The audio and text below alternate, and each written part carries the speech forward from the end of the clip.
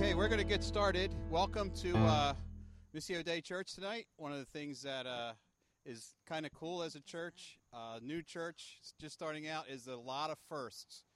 So tonight is our first baptism, so you are part of Missio Dei history, like it or not.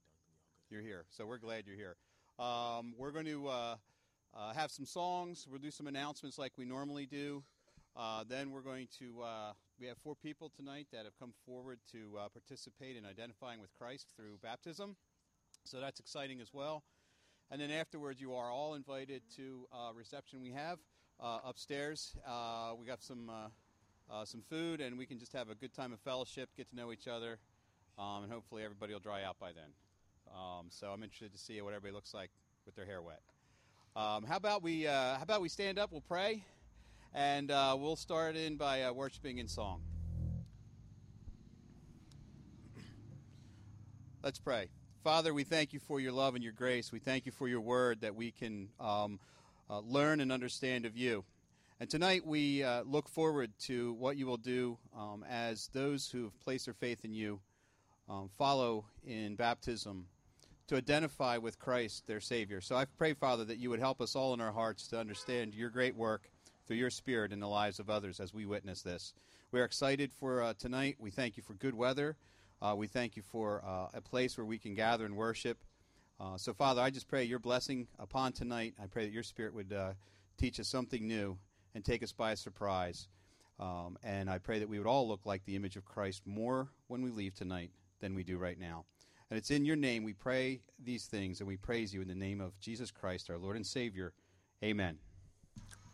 So welcome again to Missio Dei Church's first baptism. This is where we have Easter service, and apparently this is also where we have our baptismal pool. So hopefully our baptismal pool stays filled with water tonight, because if not, it'll be super exciting. This is the splash zone, all right? Front stage left, right, is splash zone. So no one sat there. I'm surprised. Those are actually more expensive tickets, so nobody bought them. We have 4 people that are going to be doing baptism tonight. Before we do that, Jesse, our elder of communications, if I believe is our correct, and also our designer, super cool baptism design. I don't know if you saw it; it's pretty cool. He'll be giving us a little instruction on what is baptism, who gets baptized, how do we baptize, some important things to understand biblically. Because this isn't just, it is just a kiddie pool full of water, but it's more than that, and that's why we're here. So we're not just having a little swim, right? We're actually doing something far more significant. So I'm going to pray for Jesse, and he's going to do a little teaching, and then we're going to get wet. So I'll pray. Dear Jesus, I thank you that we can come together as a group of people called for your name, for your glory, and that as we do and practice this sacrament, this ordinance that you've given, that we would be doing it in a way that brings you even more glory as we do it outside, in view of the public, in front of guests and friends that have come to see people publicly make a declaration of their faith, that would bring you honor and glory, that this would be an act of worship that we can bring to your throne room. I pray for Jesse that as he speaks, he would speak the truth of your word, and that word would indeed help us to understand and in many ways change us and make us look more like you. In your name, amen. Thank you. Alrighty, like was said, I'm Jesse Gruber. I'm one of the elders here, not the teaching elder, so whatever comes after this, I apologize. So I just wanted to, before we baptize tonight, I just wanted to go over 3 basic questions. Why do we baptize? How do we baptize? And who do we baptize? Just as a quick introduction, went over all this information with those being baptized tonight, and just wanted to go over it with you guys so you understand what's actually going on here. Because it's not every day you have church outside with a kiddie pool that hopefully stays full of water. So we just wanted to clarify a couple things. So the first question, why do we baptize? The first and foremost reason is because Jesus tells us to. That scripture, we should have that scripture up flip as a separate side maybe. It's Matthew 28:19 through 20. If you've grown up in Christian church, if you've grown up in Christian school, You might be familiar with this. It says, "Go therefore and make disciples of all nations, baptizing them in the name of the Father and of the Son and of the Holy Spirit, teaching them to observe all that I have commanded you. And behold, I am with you always to the end of the age." And that was Jesus speaking right before he ascended and Acts began. So that's the first and foremost reason, is because Jesus tells us to. It's an act out of obedience to him. The second reason is one that I wanted to clarify.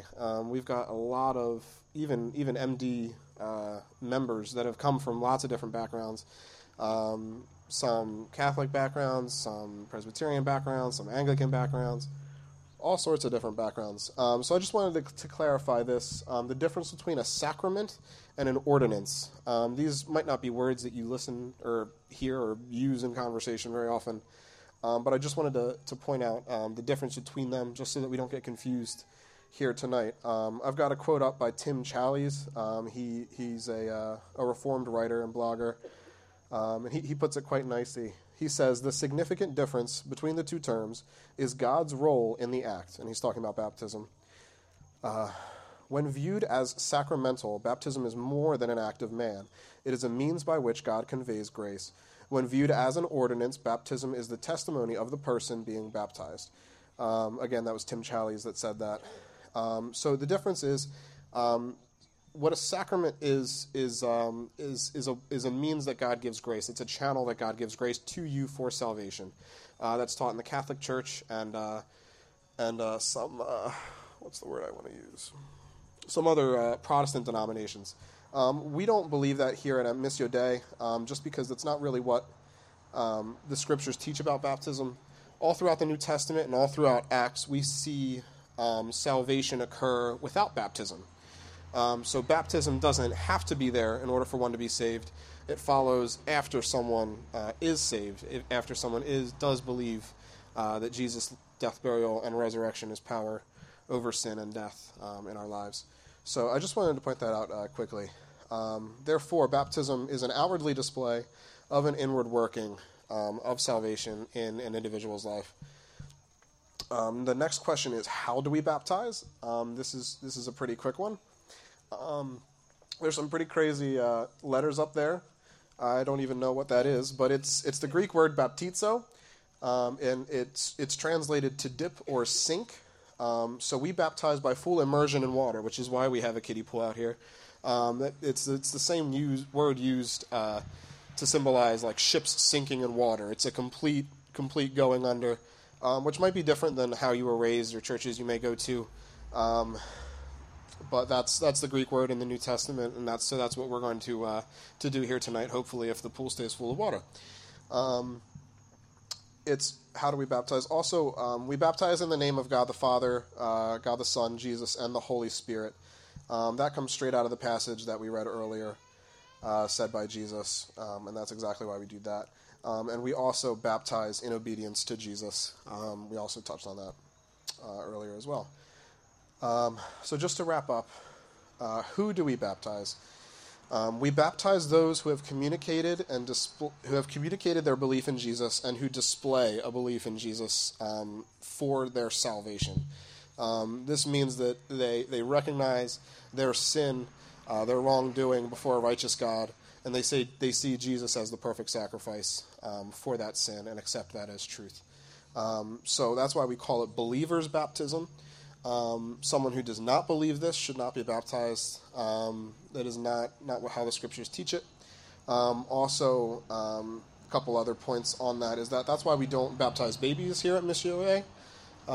Babies are babies. They can't really think for themselves up to a certain point, as evidenced by my little baby over there who's throwing her shoes off, and yeah, that's fun. I love her so much. But babies can't make that decision, and also probably shouldn't be fully immersed in water to begin with. So that's another reason why we don't baptize infants.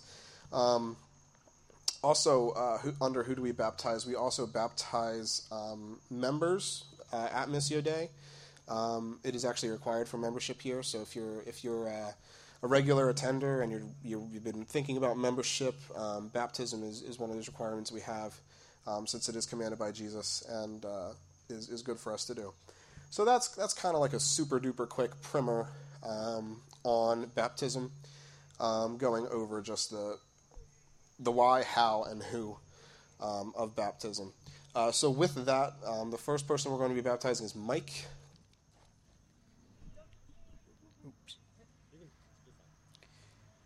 Preparing for my baptism has been such a great experience. It's been cool to tell some of my friends that didn't know my story and to hear their story. No matter how different they were, the end result of when you knew and accepted Jesus Christ was the same. I remember the first time I learned about Jesus was preparation for First Communion. Over the years, my relationship grew stronger as I tried to live my life through him. There was just one problem. A lot of the time I felt alone in my walk with Christ. My mom always played guitar on the worship team, but we only attended church as a family on Christmas and Easter. Then there came the day that changed my life forever. When I first came to Crosswalk, which later became Missio Dei, I was nervous. I've always been afraid of change. But after the first week, I noticed everyone was so nice and welcoming, and I knew this was the church I would call home. As time went on, I started forming friendships and began to realize how each one had an impact on my life in one way or another. I no longer felt alone in loving Jesus. Over time, I've grown in openness and willingness to let people in on my struggles. I can't even measure all the love and support that my church family has shown me in difficult situations and how they have helped me grow spiritually these last few years. So, by your testimony, by your love for Jesus, I'm going to be baptizing you in the name of the Father, the Son, and the Holy Spirit. Woo!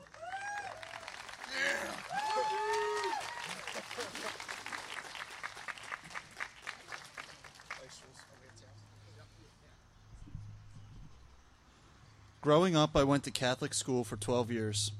I went to church every Christmas and Easter. I prayed when I needed God, and I walked away when I chose my own pride. But it wasn't until my girlfriend Mandy introduced me to Missio Dei that I really understood the gospel for the first time in my life. And by the grace of God, I now live to glorify Him. So, judging by your testimony, by your life lived for Christ, I'm going to be baptizing you in the name of the Father, the Son, and the Holy Spirit.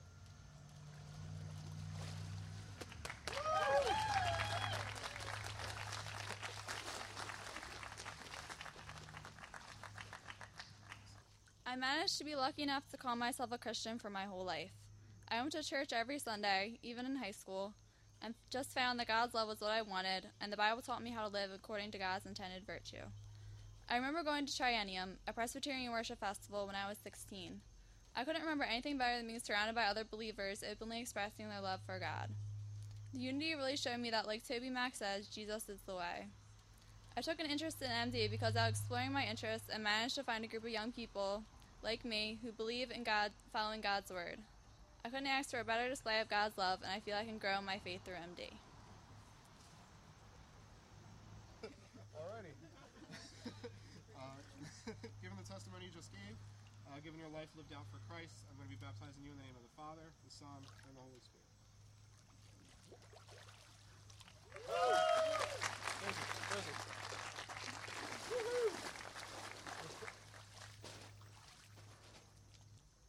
I was born and raised in the Catholic Church. I was baptized as a baby in the church and even grew up as an altar boy. Things changed very fast. My father was very abusive, both mentally and physically, and things were just getting worse as my little brothers were born. Coming home from school, I would pray as hard as I could that he wouldn't be there, or at least that my little brothers wouldn't have to deal with it, but that was very often not the case. My mom worked nights and would be going to work as we were getting home, so we had no one to be protected by.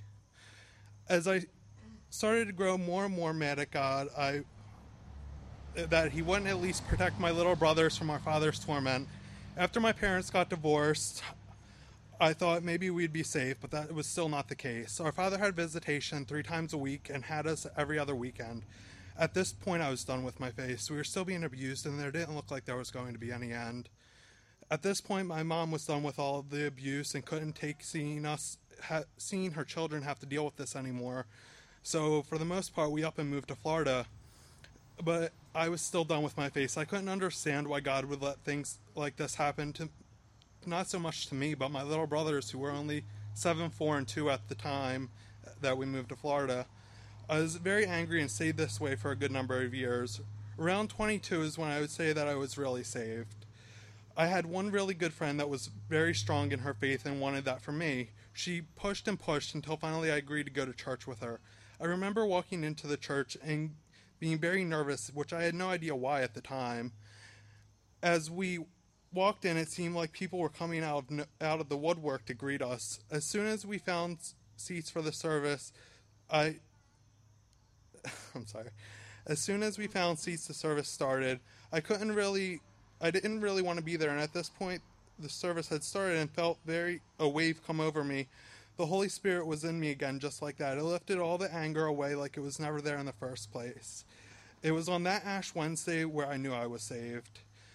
Now, no point does this make me the perfect Christian. It has given me the tools to grow in my faith. Shortly after, I moved back up to New Jersey, and I arrived on a Sunday afternoon. At this point, my aunt was going to MD and invited me to come with her. I was very tired from the drive from Florida, but decided that I should go. And now I can tell you how glad I am that I did. I have found friends here from who I would never have otherwise.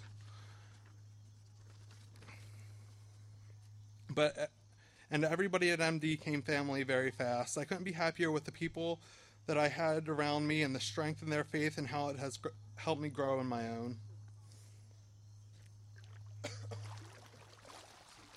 Hearing your testimony, believing it to be true, seeing your life live for Jesus, I baptize you in the name of the Father, the Son, and the Holy Spirit.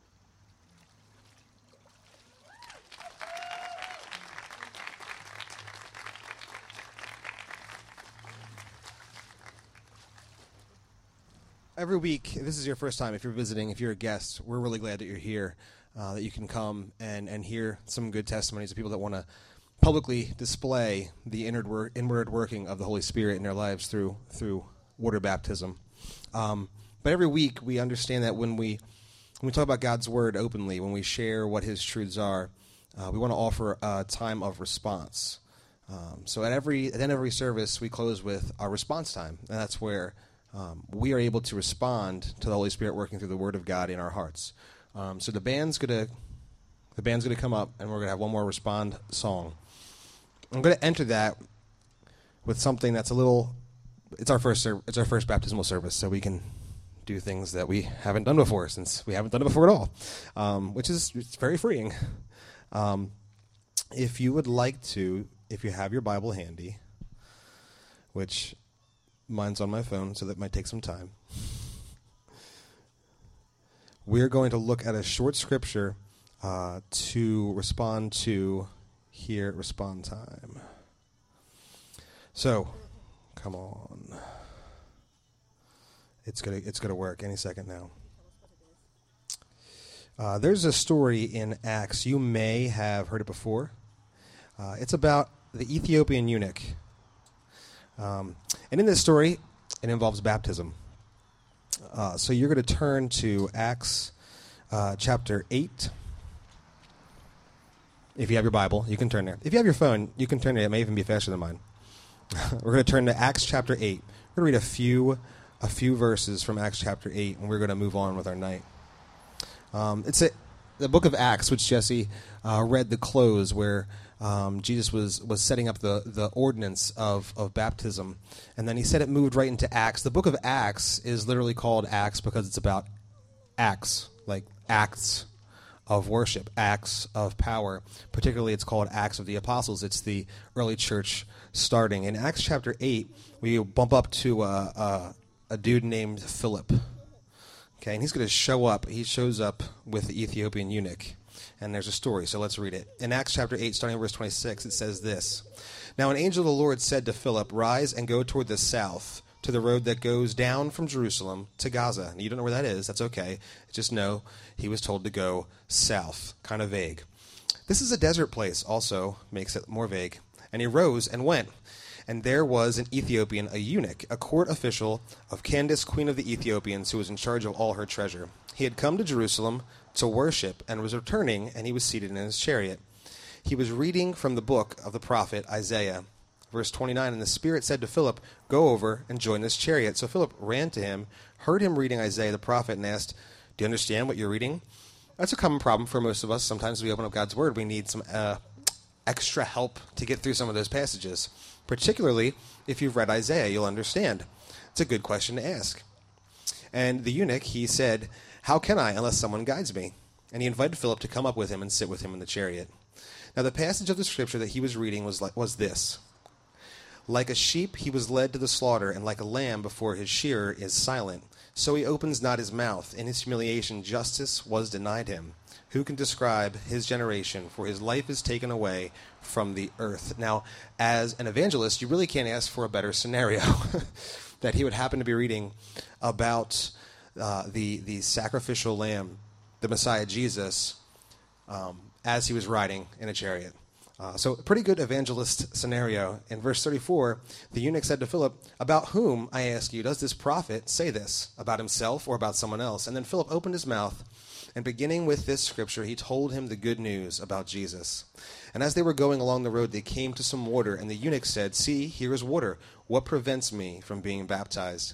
And he commanded the chariot to stop, and they both went down into the water, Philip and the eunuch, and he baptized him. And when they came up out of the water, the Spirit of the Lord carried Philip away, and the eunuch saw him no more, and he went on his way rejoicing. But Philip found himself at Azotus, and as he passed through, he preached the gospel to all the towns until he came to Caesarea. So ignoring the fact that it ends with like a Star Trek transportation, the point in reading that passage tonight is for two reasons. One, if you've never interacted with the gospel in your heart, we happen to have a giant tub of water. If believing in Christ is something that's new for you tonight, we'd like to invite you into the process of what believing looks like, and we're totally cool doing baptisms tonight. I'm not rushing that right now. Don't rush the stage. I know you're all ready to go. The other thing is this simple fact. The Ethiopian eunuch had not been fully understanding the gospel for about 10 seconds that he didn't want to act on his faith. And I wonder, in our very comfortable American church, to make it more specific, in our very comfortable South Jersey church, or in our very comfortable Gloucester County churches, or in our very comfortable whatever town you worship in churches, I wonder how many years it takes us to begin to act on the faith that God gives us in the gospel. And so there's two calls tonight from that passage. As we end our baptismal service, I want you to spend some time thinking and praying. If this is your first time interacting with the gospel, if you didn't understand that Jesus was God, became man, lived as God and man completely, his life on the earth, without sin, testifying to the fact that he indeed was the Messiah, died on a cross when he wasn't guilty. And because he had no sin, he didn't stay dead. There was no way death could hold this man in whom there was found no guilt. And so he rises from the dead, victorious. And one day he will return and conquer completely sin and death.